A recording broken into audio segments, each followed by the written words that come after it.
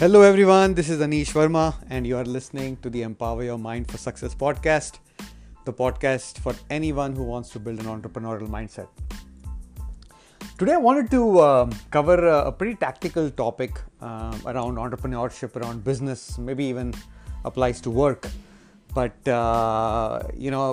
scaling a business requires us to build frameworks, systems, hire people, implement automation. And scaling a business beyond a certain point of time will not be possible if you are the only one working on your business. Solopreneurs exist. They do very well in businesses. There are quite a few people who are doing it, but they will not be able to scale their business in terms of annual revenue beyond a certain number. For long, right? They will get stuck, they will hit a barrier and they will be at that level. And some people are okay with that, right? Some people are okay making $500,000, some people are okay making $1 million, right? And most of the time you cannot scale your business beyond $1 million, maybe even not that far. I think you'll get stuck in your business at around $500,000, 600K. And believe me, that's a lot of money that will solve a lot of people's problems, and a lot of people are happy with that and satisfied with that and have achieved their burning desire and have fulfilled their dreams and goals and passions, and that's absolutely okay. But for people who want to go above and beyond that, you will have to think about how to introduce more speed into your business, right? You can introduce speed into your business by duplicating yourself.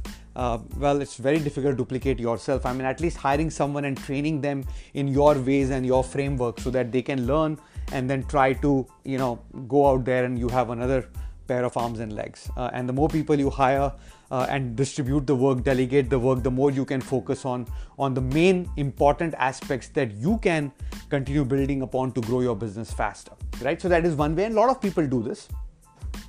Then the other way is to implement systems.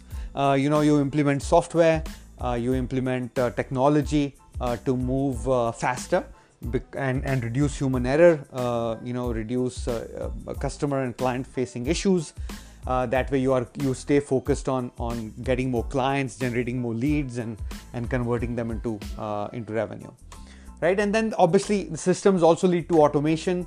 Right, but automation doesn't always need to have systems. You can put good frameworks and processes in place to create automation. Automation is, at the core definition, doesn't have to be IT related automation, but you still need system of systems. You need some kind of systems to accelerate and pick up the pace of your business or your work.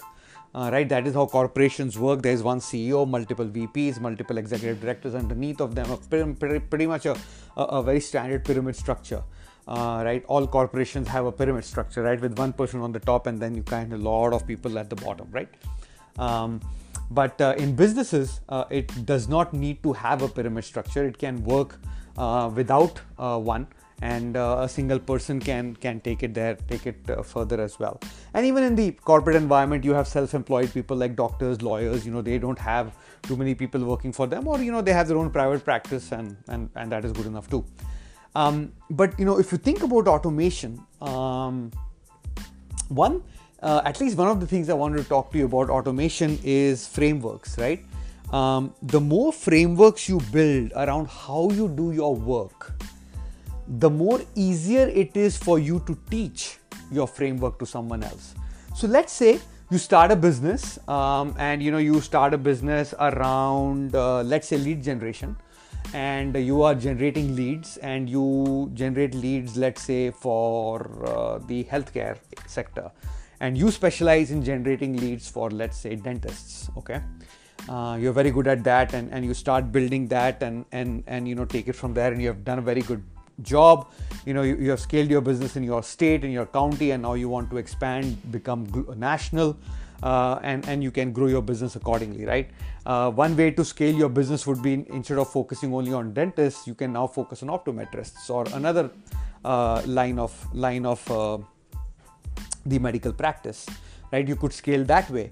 The other way you could scale is, you can say, look, I have learned how to build how to create leads and convert those leads into clients for dentists. So I know how to do this well. I have a framework that I have used, and I have repeated that framework again and again, and I have generated the same results and better results. And over the last 1, 2, 3, 4 years, I have kind of fine-tuned my framework, and now this framework is pretty much bulletproof and works every time.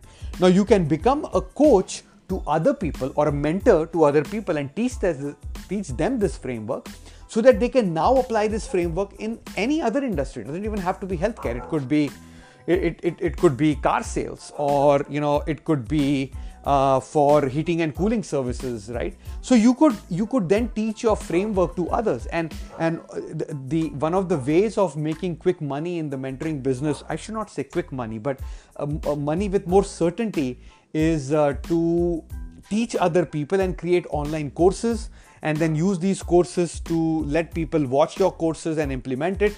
And then the next level could be, hey, people are watching your courses and learning, but the next level could be that you personally give them some time of the week to teach them one-on-one, because they might be stuck, they might have some questions, and all that good stuff, right? So that is another way to scale your business and create some certainty into your or create another stream of income into your business, right?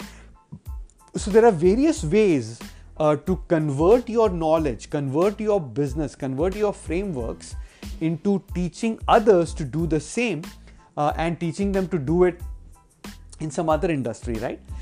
So it is always good to build your business using frameworks, and all of us have frameworks. We may just not think of it that way. We all have certain processes of how we do work, but we don't necessarily try to think of it that way. But if you elevate yourself a little bit and look at your business from a third person's perspective, you might be able to identify those common elements, those common aspects that could then be converted into a framework that could be then taught to others for a fee, of course, right? So that is another way to scale your business, another way to take your business to a next level, where the business is not now completely dependent only on you and your employees' work, or just your work, right? That is the one way to scale your business. See, usually in a business environment, the best way to make a lot of money is to place yourself in a situation where you are almost out of a job, right? Where your team or your systems and frameworks can automatically do the work 24/7 for you, right? That is the way you should scale your business. That is the way you should think about yourself in your business, where you're trying to put yourself out of a job in your business, right?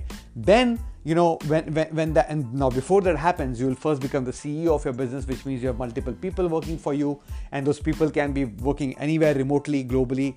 Given the current situation, it is more and more evident that people can work remotely.